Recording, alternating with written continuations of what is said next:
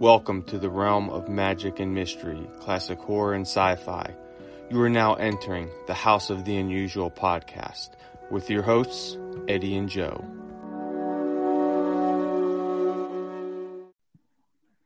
Welcome, everyone. I'm your host, Joe Pavlansky, pop culture historian, writer for Scary Monsters magazine, and curator of the Crypt of Classics.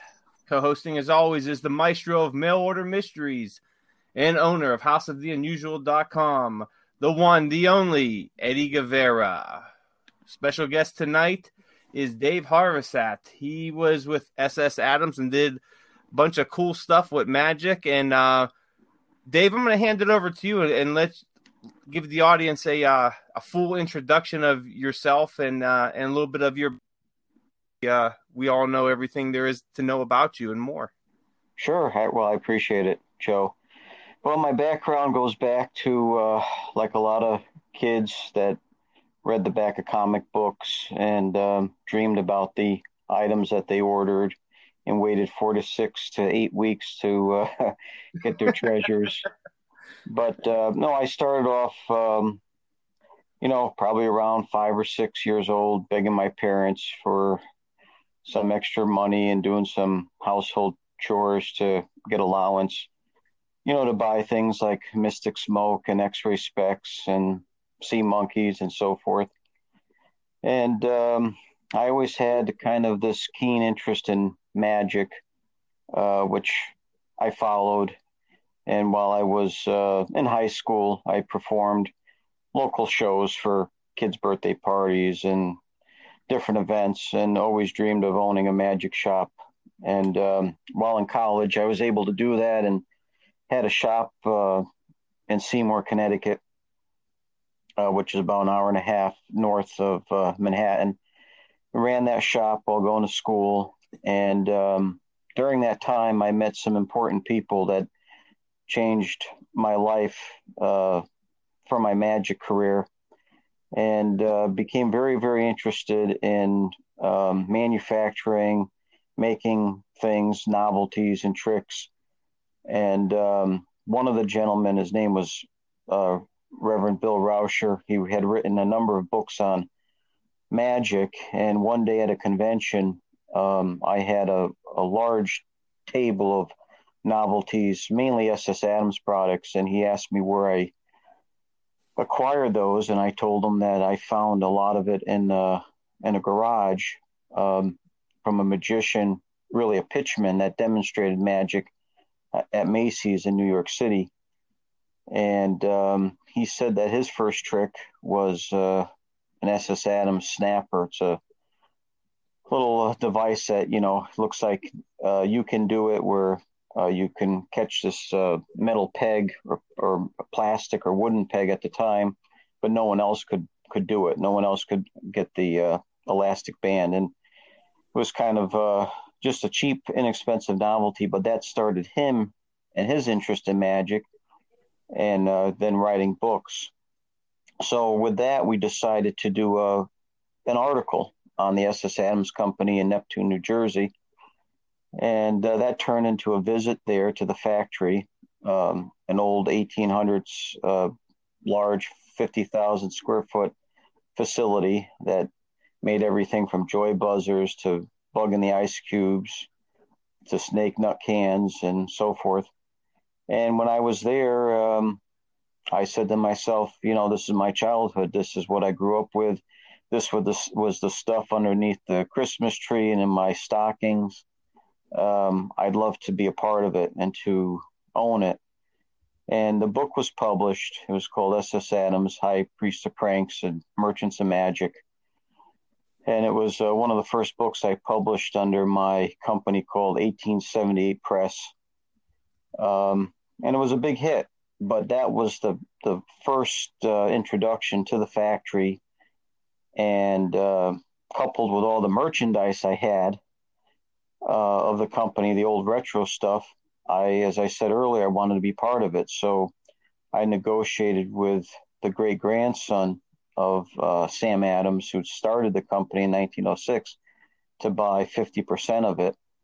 And then I became the president of the company running it.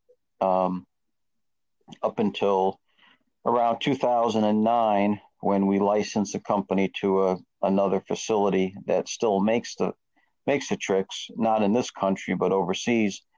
But the name is still going. So from 1906 to 2020, the products are still falling under that brand. So that was kind of my introduction with Adams, and I've been involved in many other projects with books and Houdini merchandise and licensing. I have the license to the Adams Family, Uncle Fester mystery light bulb, which we all know, the iconic 1960s series, where Uncle Fester would light a bulb in his mouth, which was no more than a magic trick, and was originally put out by Pointer Products of Ohio. And I found that there was a need to have that item put out again, and decided to do that. And I have a license on Houdini cologne, a fragrance. So it doesn't smell. Guaranteed to make the women disappear. Yeah, women disappear, and it doesn't smell like old rusty handcuffs or anything like that. But through all this, I had met Eddie, kind of early on, and we would meet up at, I guess it was the Bergen Mall. They kind of had Eddie had a spot under the mall there that was like I can't really describe it. Eddie could describe it better, but it was kind of like, the forgotten part of the mall where they rented out the old storefronts to people for rental. And he had, of course, it was jammed with merchandise and his collection. And we collaborated on a number of things, different ideas and so forth. So let's see, what else can I tell you? Well, in 2006, SS Adams, we had our 100th anniversary. And we had a big event held at the Berkeley Carteret in Asbury Park, because SS Adams was originally an Asbury Park location. And back in 2006, Asbury Park was really in a sad state of affairs. It's not like it is now, where it's been revived and the real estate property is pretty lucrative. Back then, you could drive down and see the area where Bruce Springsteen had started and so forth, and walk on the boardwalk, which I did a number of times. Was very depressing. The Howard Johnson's there was closed, and all the arcades were gone. And the Berkeley Carteret was the last hotel that was operating practically. And I remember we invited people from all over, our old vendors, Fun Incorporated, who was a competitor of ours from Chicago, and companies like D. Robbins and Brooklyn, New York, and just a lot of the old Philip Morris, out of North Carolina. We invited all the people who had been customers and had patronized us for years. And I was quite embarrassed to have them come down and see burning cars and things in Asbury at the time. But we had the event at the Berkeley, and it was, we gave all the money to charities, animal shelters, and so forth. And we had a big crowd, and it was good to see. And we everyone come out, and we had a very good silent auction where we auctioned off original sets of Life of the Party, joke sets with all the classic effects, the joy buzzers, the snake in the cans, the fake cockroaches. And we had a couple original vials of the Kachoo sneezing powder, which started the company way back in 1906. So, it was good times and good memories. But it's all, a part of our nostalgic history and growing up. And anything else I can add, I would be happy to. Well, it's interesting. I told you, Joe, that you'd be very impressed with Dave. It was kind of interesting when I started my magic rendezvous. When I was into the early stages of mail order in 1986, 87, I went to the International Toy Trade Show. At that time, I had met a younger Chris, who is the S.S. Adams great grandson, and I met him there. And in 1989, when I opened my magic shop in West New York, New Jersey, I actually went down there, drove to Neptune where the S.S. Adams company was, and I got a tour of the place. I was able to see where they did all the different magic tricks, how they did the joy buzzer, and it was a very interesting tour. So fast forward to the year 1998, from 89, give or take, 97, 98. I'm not going to say precisely when it was because I know it was around that time. My brother, I had spent about 2 or 3 years where I didn't really do any mail order or magic stuff. So my brother says to me, I'm going to help, with your site, this and that. And I'm like, okay, I'll think about it. But the next week I received 10,000 business cards he had produced for me. And he had started the main website for me of House of the Unusual. Having done that, it kind of forced me to go back into business. So this is kind of funny because we're talking of a very young Dave in his early 20s probably. And he's there now, owner, president of S.S. Adams. And I call up S.S. Adams because the first thing I figured is let me call S.S. Adams and let me get my products from them. Because I remember at the time I had about $2,000 to $3,000 credit with them. And I decided to go there. And, I said, let me give them a call. So when I called, David picked up the phone. So I'm like, can I speak with Chris Adams? And Chris Adams says, and Dave says, well, I can help you and stuff. And I'm like, no, I want to speak with Chris Adams. And he was kind of insistent, which I thought it was kind of funny, though, because I'm like, are you kidding me? I want to speak with Chris Adams. And this guy still wants to talk to me, So I don't know what I said that finally he puts on Chris Adams. And Chris turns around and says to me, well, actually, David is the one that can help you, Eddie, because he's in charge of the company. And I said to myself, oh, my God. Okay, fine. David comes on the phone. And it was so funny, though, because I really liked the guy. We started talking.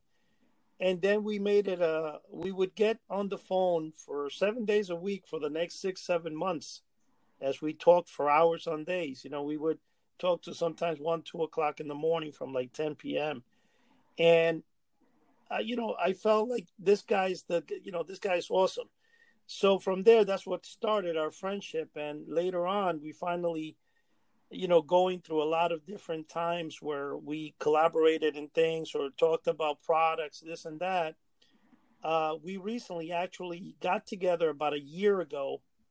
And because what I used to do at the time is when I sold my mail order items, especially on the through the mail, instead of me carrying the products, I would, because 90% of my products on my website were based out of the S.S. Adams catalog. So what I would do is I would tell Dave, hey, Dave, I need a dozen snake cans, whatever it would be. And Dave would meet me and we would meet in the Bergen Mall. And that's where he first seen the Bergen Mall and all that stuff.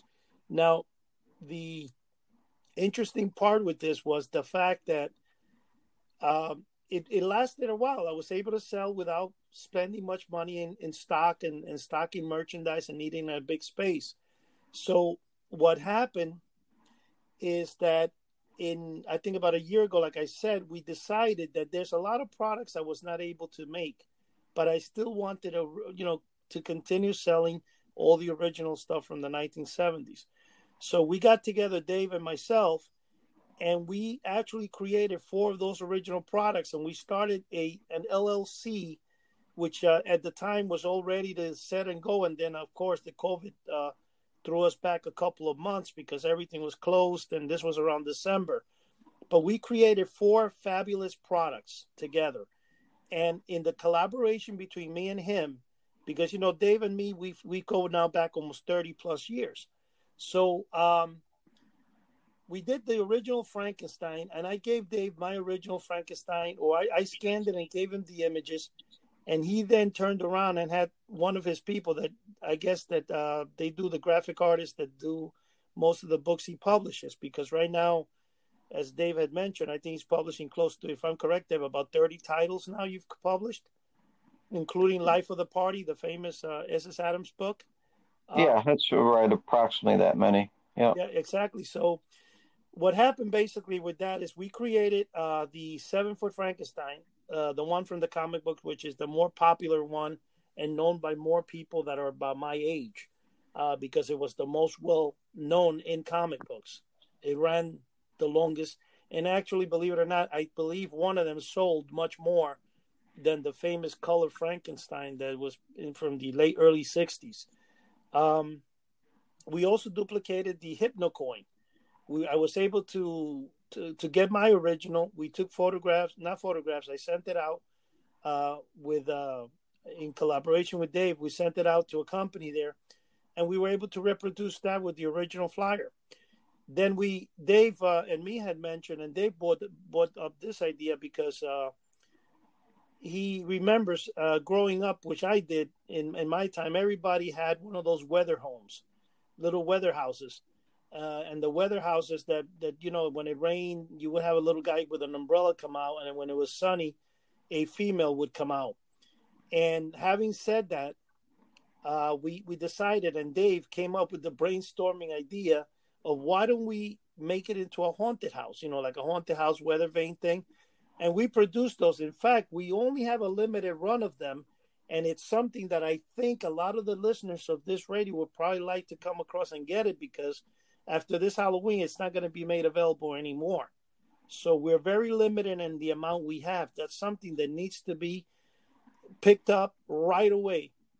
And together with that, Dave, being a magician and having an entire life collection of magic, and I believe as which you didn't mention, Dave, that you have one of the largest Houdini collections probably in the world.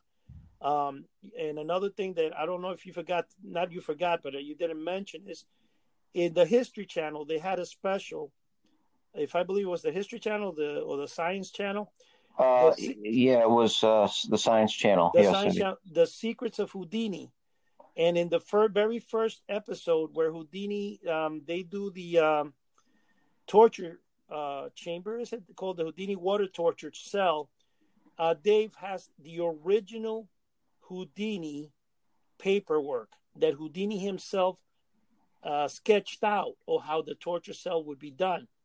And since he has the original, they asked him to appear on the show. But at the time, being in California, I think you appeared, Dave, in a Zoom call. But, Yeah, through Skype. Yep. So anybody that wants to see Dave, and that can go to the Science Channel and, look up that and look at the very first episode. And 3/4 of the episode in, Dave is on it. So David came up with another idea of taking a very famous magic trick that was done in the 1950s, and we redid it into what's called the Alien Space Orb. Both of those items, including actually all the 4 items, are being sold because Dave has most of them up in Connecticut, and we haven't been able to register the company due to the fact of the COVID and all that stuff. Dave has been taking the orders for our products, and that is through either Presco on eBay or in Amazon. If you actually, you search, what is the name you use in Xanadu? Is your Amazon? Yeah, Xanadu or Xanadu Magic. Yep. Right, and if you actually look for the Uncle Fester light bulb, and you see that'll be David's company, because 1878 Press is the book publishing company you have. And let me tell you, anybody that can actually go online and look at that will find that 1878 Press has phenomenal books. I have several copies of all the books he publishes, and I got to tell you one thing: they're better than the ones you would get in Barnes and Noble, like really high class publishing. So anyway, that's basically the story with me and Dave. We collaborated in a lot of things because his nature of the business and being in magic for so long has also been in what I've been the collector. I've been the guy that maintained the items since I was a kid. I'm a lot older than both of you guys, but at the same time, it actually, it's fabulous that right after me, there's still a young generation that can carry the dream of people out there. Dreams like waiting in the mailbox. I actually had two very interesting emails I had looked at that some, that people have wrote me. Now I don't have it in front of me right now that I could say. I'll read it to you. I should have actually made, but it was interesting because one of the guys is like telling me, I'm so excited that I'm definitely not going to leave your site. It's very interesting the stories I hear from people, and the most funniest thing is that people remember the most was not what the product was not what the product was, described, because obviously when they got it, they were more disillusioned than ever say that they received something that they were happy they got. It was the fact of the waiting time, the anticipation. That's what made it so exciting for people that still people my age today seek after, to remember that useful part of us when we dream bigger than life. When monsters in comic books and stuff came out off the pages and we were able to like dream about it. It was a different total time. No video games, very few things. In fact, it was when Atari was beginning to enter the field, and it was so exciting to still order things from the X-ray glasses to, and the best part about that is that knowing David and, and made it really interesting is the fact that, he took me on a tour one day of the SS Adams Company, a second tour that I went there, and we took some photographs and stuff. But, it's been a fantastic journey that I can't ever say that between both me, David, and everybody that has come across us, we can't say that we regret it at any moment. So go ahead, Joe, give your input on it, or I'll give it to you. I was actually just thinking today, when you had mentioned the wait time, and a lot of the people that, place the orders or that we talk with about, the mail order mysteries, there's a few things that always come up in the conversations. One is how, excited they were to get their item, and then how disappointed they were when it came in the mail, because it was usually nothing that was, that they thought it would be from the comic ads. And the second part is, like you said, is the anticipation. There was that, 4 to 8, maybe 4 to 6 weeks, for the delivery, and that anticipation of it, arriving. You'd come home every day from school and check your mailbox for, the next 2 months or so, waiting to see if your item arrived. And I was actually thinking about that this morning, because I had placed an order through Amazon, and I had, the 1 day shipping. And after I placed my order, and I went online to do some stuff, and I was checking over the House of the Unusual website, and then it hit me. I said, how, what would I do if I clicked on Amazon and it said, okay, your item got, 4 to 8 weeks of delivery, just kind of unheard of, in today's world where everything is at our fingertips so quickly. So, it's nice, when you place an order, like I did through Eddie at the House of the Unusual, it took there was that anticipation that he gave me. I was waiting. I found myself, I said, okay, I'll place the order. I know it's going to take a few days to get to my house after all the processing. But I actually, after about a week, I found myself, because I work night turn. So, I sleep during the day, and then my mail comes about noon. So I usually wake up about 1 o'clock or so. And I found myself getting up and, going outside to check my mail to see if my package had come. And, it kind of brought me back to that simpler time, back when I was young, 6, 7, 8 years old, of, ordering stuff through these comic ads and everything, all that. So it not only do you get some cool products from the site, but you also, get that experience of what it had been like, back in the heyday of these mail order items. And for the people that have experienced it before but haven't done so in years, it's a nice little nostalgic trip for them. So that's something very, very cool that happens when you order through the House of the Unusual. It's funny that you're saying that. You know how I've been looking for the robot plans for probably the last 40 years. You can tell how hard they are to find when David himself, who Dave, I believe you one of your things is because you do own an auction house as well called Harborside and Ewing that sells. It's kind of like Christie's or Sotheby's. You guys sell posters that are worth thousands of dollars, and the auction takes place 1 or 3 times a year, if I'm correct, right? Yeah, sometimes we have auctions up to about 6 times a year. Got another one coming up before Halloween. We always try to do one in October because Houdini died in the month of October on Halloween on October 31st. So we try to have a kind of a Halloween October auction with a lot of magic, but a lot of things that Houdini specifically. So yeah, we'll be having one of those. But Well, with your robot plans, I mean, you've been, if you're going out every day, you've been doing that for 40 years, thinking it's coming in the mail.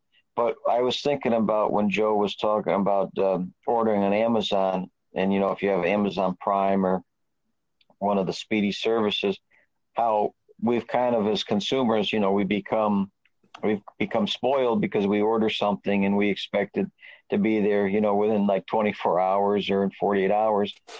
But I was recently, I get all these solicitations, like I'm sure you guys do too sometimes, from Publishers Clearinghouse,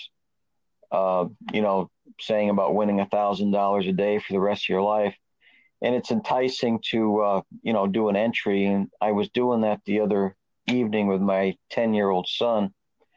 And of course, Publishers Clearinghouse, they originally were started in, I think, the 50s with selling magazine subscriptions.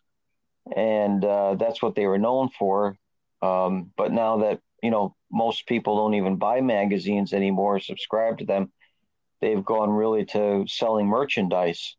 So instead of, getting the thing in the mail, you used to get like the big packet from them in the mail, and you had to send it in and put, these seals on and stamps and mail it back.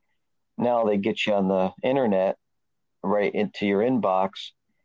And before you could do an entry, they make you go through about 20 pages of merchandise. You got to scroll through, and it will say, hey, no purchase is necessary, does not increase your chances of winning, and so forth. But if you buy any of that stuff on there, whether it's usually household goods or things that, are supposed to make your life easier, it will say, please allow 4 to 6 weeks for delivery. So I was looking at the other night, and it just kind of made me think back. It's like one company that, they're still standing by that time frame. They're not telling you, if you buy this, whatever, this gadget, that's going to open cans really fast, or, a nightlight, the perpetual nightlight or whatever it may be. You're not getting it tomorrow. You're going to be getting it in, basically a month or a month and a half. So I just thought about when Joe was talking about that there's still that that disclaimer that you got to wait a while to get your product. Well, Dave, I have to be honest. I didn't even know Publishers Clearinghouse was still around because I haven't seen any emails or got any of the any Right. physical mail from them in I don't know how many let me years. let Yeah. me let me tell Yeah, you they're guys. still active, and they're very aggressive, and they have a very good email platform, and you play games and you win tokens and you could get prizes. They're really trying to engage the person whose attention span, on the internet these days, it's like click from one thing to the other. They're giving you all the bells and whistles, even though the odds are incredibly, incredibly rare that you're going to win. They're throwing all this free, not only ordering stuff where they get your mailing address and they've got your email, but they get all your information. But they're also offering you free stuff. If you buy from them, you're going to get this and that. Well, Yeah. If anybody from Publishers Clearinghouse is listening to this, please don't send me. No, well, let me tell you guys something. I want to tell you maybe guys something. They could be a sponsor of the podcast, but no. Yeah. There you go, Eddie. No, I'm going to tell you guys something because you guys are talking about that, and you brought up two topics that I was unaware of, and I'm going to tell you something. First of all, when you're looking back at cereal boxes today, they still go for that 46-week delivery if there's something that you're going to get, like a license plate for kids with their name imprinted. It takes about 6 weeks to receive it. So they still adhere to that original Publishers Clearinghouse thing. But, David, what really blew my mind is I was looking at a catalog about 3 nights ago, and the catalog I was looking was a 1993 Harriet Carter. And if you remember that story, how Allied Plastics took my 7-foot Ghost idea and started making, I seen the Ghost and the Witch they were selling there. And I saw the ad, and when I'm looking at the ad, something said to me, let me check out if these people are still in business. To my shock, Harriet Carter still produces catalogs. They're still in business, and they have a big standing in the internet, which I was kind of really shocked that a company that old is still there and thriving. I just wanted to bring that up. Well, yeah, because Harriet Carter's capitalizing on an older population, and people still do like to get catalogs in the mail. It's just they like to hold something, just like a book. When the Kindles came out, and there was just the publishers were very frightened that no one was going to be buying hardcover, softcover books anymore, that it was all going to be read online. That may have hurt sales somewhat, but people still like to hold something and having something that's tangible, in their hands. So I could see where Harriet Carter, there may be a few others that target, 65 and older. Well, I'm younger than that, just to let you know, Dave. Okay. Yeah. Well, it's funny that you mentioned that, Dave, because there's still a few generations around that enjoy physical copies. I'm 40, and I still, I grew up with, the pre-internet time, and I still enjoy having a physical copy in my hand. I'm not a fan of reading anything, digital. So there's, and there's still people, in their 80s and 90s the same way. But, you also have, these newer generations that really grew up with only digital. So I'm wondering if, maybe in 50, 60 years or so, if actual physical copies are going to go almost by the wayside, because these newer generations are so used to having everything digital. And there's still, a few, younger people that enjoy, physical copies, that they haven't totally bought into the whole digital thing. But, it makes me wonder, what it's going to look like, in 50 or so years. Are there going to be actual bookstores? Can you get physical copies of everything? Because we start seeing now, a lot of our comic books, DC Comics in particular, are switching to a lot of digital, minus their main title. So it kind of seems like it's leaning towards that way. It's very difficult for printing, like especially for giving away things that are free, because of the cost, not necessarily because of the cost of the printing, because printing has, come a long way, and it's where color printing 25 years ago was expensive. Now it's almost practically the same price. But the big problem is the cost of the mailing. And, with our auction company, we do mainly online auctions, where everything is viewed on an online catalog. But occasionally we'll do, like once or twice a year, we'll do a hardcover printed catalog, not hardcover, but a bound catalog, full color. And it's costly, but the real expense is mailing it out. Right now, if you put something in a priority mail envelope, it's costing almost $9. Even flat rate, it's like $8.80 or something like that. It changes all the time. That's astronomical, to give away something. And even if you send media mail, which is possible. You may be paying $3, but it's going to take, a long, long time to get there, especially with what's going on now. So I think things are just going to eventually, because of the cost of the mailing, the shipping, it's going to be all online. And if someone wants to order a book, well, they're paying for the shipping, but to get free stuff in the mail, that's kind of that's going to disappear, I believe. You know what the problem is, though. I want to tell you guys about this. That they did a survey. I think it was, I don't know, last year or the year before, and people still prefer print copy because of the fact that you don't see it on your iPad or your Kindle reader, but it glitches. Like, there's glitches. So when you read online for a very long period of time, it's going to hurt your eyes. So unless technology continues, which it is, growing, we're still going to have the print copy for a while, because before this COVID thing, Barnes and Noble was actually they came out, I think, for the last 2 or 3 years. They were on the blue, not the red. They were making money each year in their sales and stuff. So to answer your question, I think in our lifetime we're still going to see the print to continue to be a dominant force in the industry. Well, I hope so. I mean, like I said, future's kind of looking more towards digital. And I even see now a lot of, people are doing a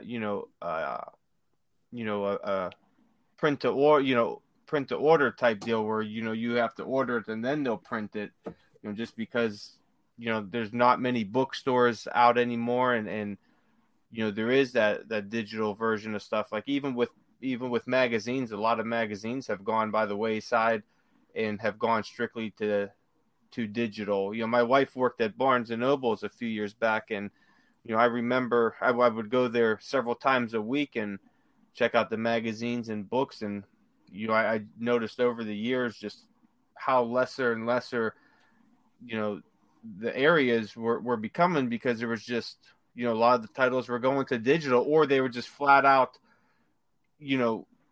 going defunct because like Dave said, the shipping was a major deal, and also the printing. The printing costs have skyrocketed. So there's just a lot of, I think, issues out there. I hope that actual print never goes away, for people like us that actually, like to have the things in our hands. But, it's not only books or magazines that are going that way. Video games are going the same way, where they're going more towards downloads, and even movies and music. You could go into, a Best Buy or some other electronic store, and, there's, you'll be lucky to find a music section if there is anything. And even the DVD section is smaller than it was, 10 or 15 years ago, because, you have all these streaming services, and it's easier to purchase something online and add it to your digital file. It is, but remember one thing.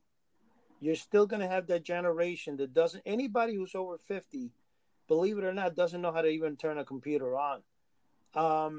And I can tell you this much, you're going to still have, as long as we have such a growing population of older folks, which we continue to have, where they're living into 100 years old, you're still going to have that old media. You're still going to have DVDs. You're still going to have, Blu-rays, because people want a tangible copy of things. That stuff will always be around. I just think it'll play it'll keep playing a much smaller role in society. Look what Dave just said. That him and his son, he was reminiscing with the Publishers Clearinghouse because he wanted to see what it was like again. That's the same thing I got told by Kirk Damaris, that him and his son go. You know how many stories I get and emails from people that they want to do the same thing with their children. So the point I'm trying to say is, yes, media eventually has gone a long way. Digital, like Dave, you do everything online. You mail out a few catalogs. But still, you have what makes it fun in what you do. The search for the treasure. You go out throughout the entire country trying to buy magical supplies. Yeah. Well, yeah, it's the search. I mean, years ago, when you wanted something, you did it if you were a collector, you did it the old-fashioned way. You either put an ad out that you're looking for something, or like in Connecticut, there used to be I think it's still in business, but it's a lot thinner than it used to be, but it was almost the size of like a telephone book. It was called the Bargain News, and it came out, I think every other week or so. And you had classifieds if you were looking for autos, or you're looking for antiques, or if you were looking for, the robot plans, whatever it was, you put an ad out in there, and it was free to put the ad. And they got the sponsorship through the advertisers. Well, Dave, here's the deal. Just think about when you say, which is funny, they say the robot plans. You've traveled the world, the whole country I'm talking about, buying magic supplies. I've asked you to be in the lookout for this for probably the last 20 years. In fact, the HypnoCoin disc we put out, in order for us to get, because I lost my original in the 1995 fire I had, to get a copy of one, I think Dave drove 8 hours. Am I correct at that? I drove very far to get that. Yeah, I drove very far to get that and to look at some other stuff, but I knew they had it and I wanted it.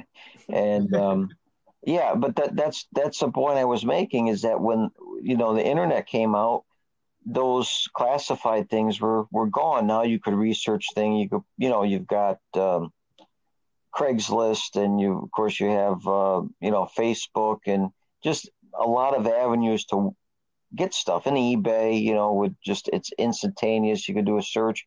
So it took the fun out of, in some ways, the anticipation, because you used to actually have to write to somebody and then wait for them to write back if they had it. If they didn't want to put their phone number, make it known, and this classified, and it was this back and forth, and then you got to the price and how much was it, and but now it's just okay, it's here, it's available. But what I do with research is something that's also, because of the internet, is gone, and that is people don't correspond, they don't write letters anymore, and most of the things that I have found and tracked down is because someone leaves a paper trail, where they wrote in the 1950s, they just bought this or that.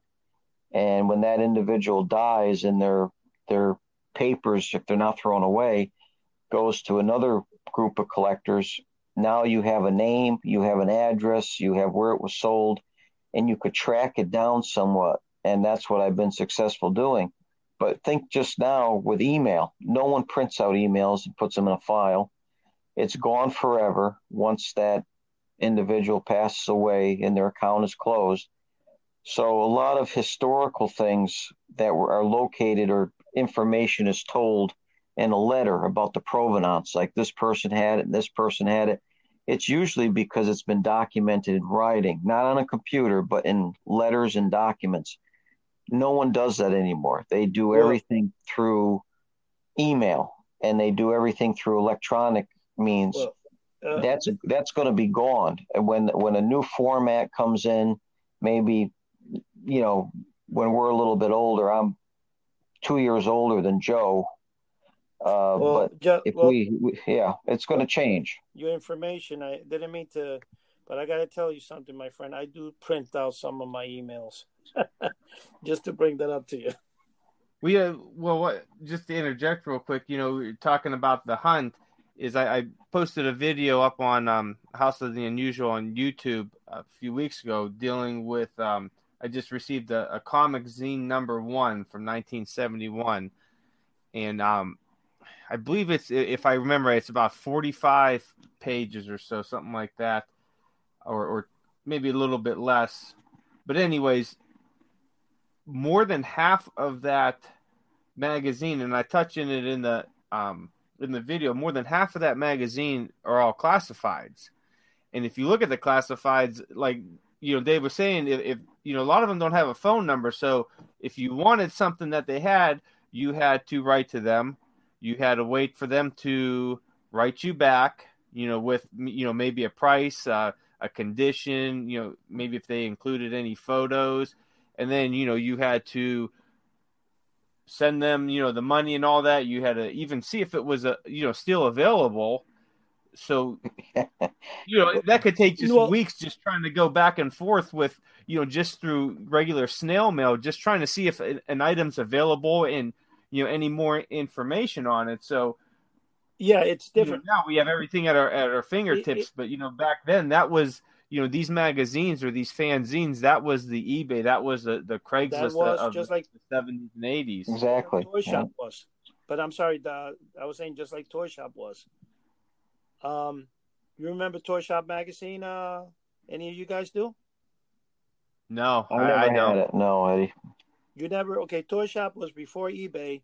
Was that paper, a newspaper that you looked and every collector advertised in it? It was like 50, 100 pages, and it was as big as the Star. Remember the Star, National Enquirer? And I Yep. have several copies. I thought I had shown you that, Dave.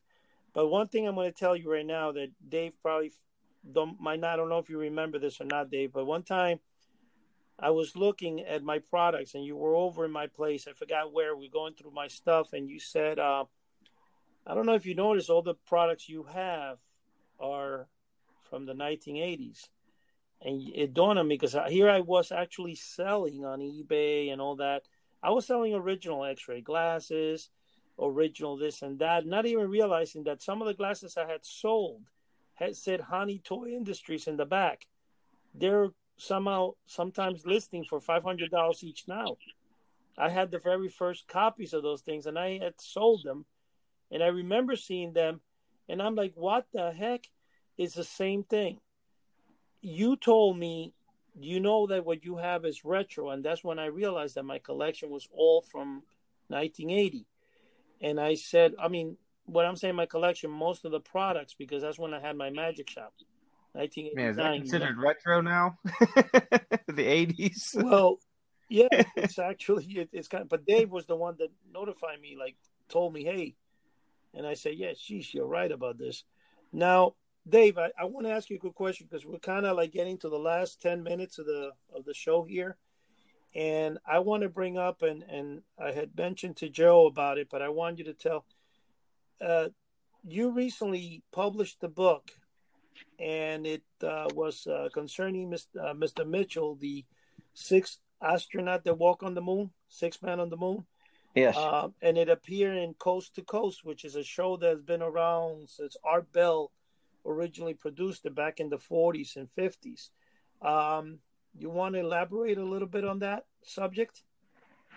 Sure. Well, it goes back really to the gentleman I spoke to about earlier that started, his interest in magic with getting a couple of SS Adams products way back when, probably in the early 1940s. He was very good friends with Edgar Mitchell and visited Mitchell on a number of occasions. And when Edgar died in 2016, he had been working on a book about Mitchell and his life. And of course, knowing Bill Rauscher and publishing many of his books that he did, even though this was not magic, he's written other books that were interesting that are not magic, like a true story called The Psychic Mafia, and a book called The Death Camp Magicians, and other books, A Case Against Suicide. Many very interesting and informative books. So we did this book on Mitchell, and Coast to Coast had Edgar on a number of times because of his views on UFOs and even remote healing and so forth. And because he, was, he was an astronaut and someone who was well respected, and Dr. Mitchell and so forth, he gave credibility to those that, would believe that there was other life form out there in UFOs. And because Mitchell lived near Roswell, New Mexico, when he came back after the Apollo 14 mission, and he spent like over 9 hours on the moon and collecting moon rocks and just artifacts and so forth of the moon for NASA. He was a unique person, and his whole career after that was writing and lecturing and so forth. But because back at that time, if you were a moonwalker, you were, a hero. You risked your life because going to the moon was risky. You just didn't know traveling that far what was going to happen, and when you boarded, you just didn't know if you were going to come back. So people confided in him, and when he went, to back to the Roswell area, there were people that were still living at the time that had experienced things, in Roswell, and they thought that they could confide in him because of his experience and everything as a moonwalker and being with NASA. And I think it convinced him, and he had knowledge that something did occur and that there are unidentified flying objects, and it's not that of the government. So the book is very interesting. It just doesn't cover that aspect of his life and what he thinks about UFOs, but he wasn't shy about it. I mean, he was on a number of television programs, Larry King Live and so forth, and he would talk about it.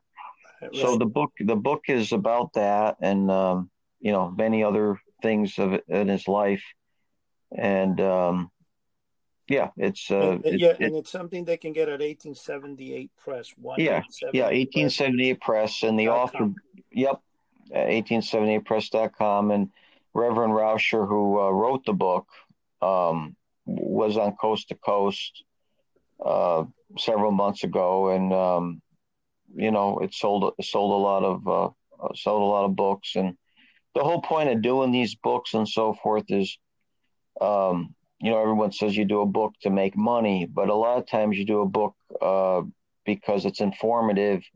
You want to get the information out there. You want to show your life's work and your interest. Of course, it's nice to make a profit on it, but that's not always the case when you put in all the research and the development and and everything like that, and the interviews. But and that's why I know, Eddie, like yourself, you're working on projects and so forth because you have a true desire and passion for it. You don't do it just saying, "Hey, I'm going to become wealthy." You do it because you have knowledge on the subject. Yeah, it's your passion. Yeah. See, the only time I ever had an experience of going to the moon in my thing is a couple of weeks ago when I was moving my storage, and I picked up a display case, and the two pieces of glass rammed to my finger. I kind of visited the moon in a sense. But let me tell you,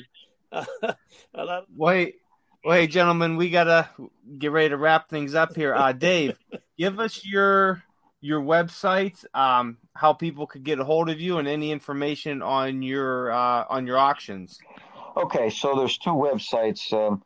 One is was mentioned earlier. It's called 1878press.com, and that's for the books and the publications, and it has contact information for me if you want to shoot me an email. And the other one is Haverset and Ewing Galleries, or it's www.hegalleries.com, and you'll see all the things that are available that are coming up for our magic auctions. We're primarily magic, sometimes spook show things, from the 50s and 60s and so forth, but mainly magic. My last words are that if, as David had mentioned, his different sites, if there's anything you guys want to see, we do have in House of the Unusual, there's a link to Acme House Novelties, which is the company me and Dave have put together, where you can buy those products that I mentioned before.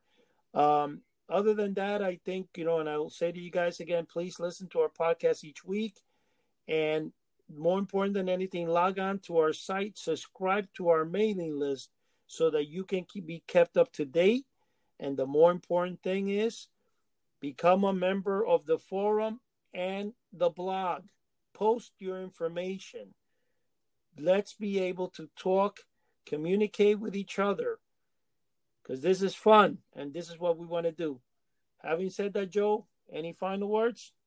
No, that's it, man. You guys hit everything on nail on the head. I'd like to thank everyone for listening. So good night, everyone. Good night.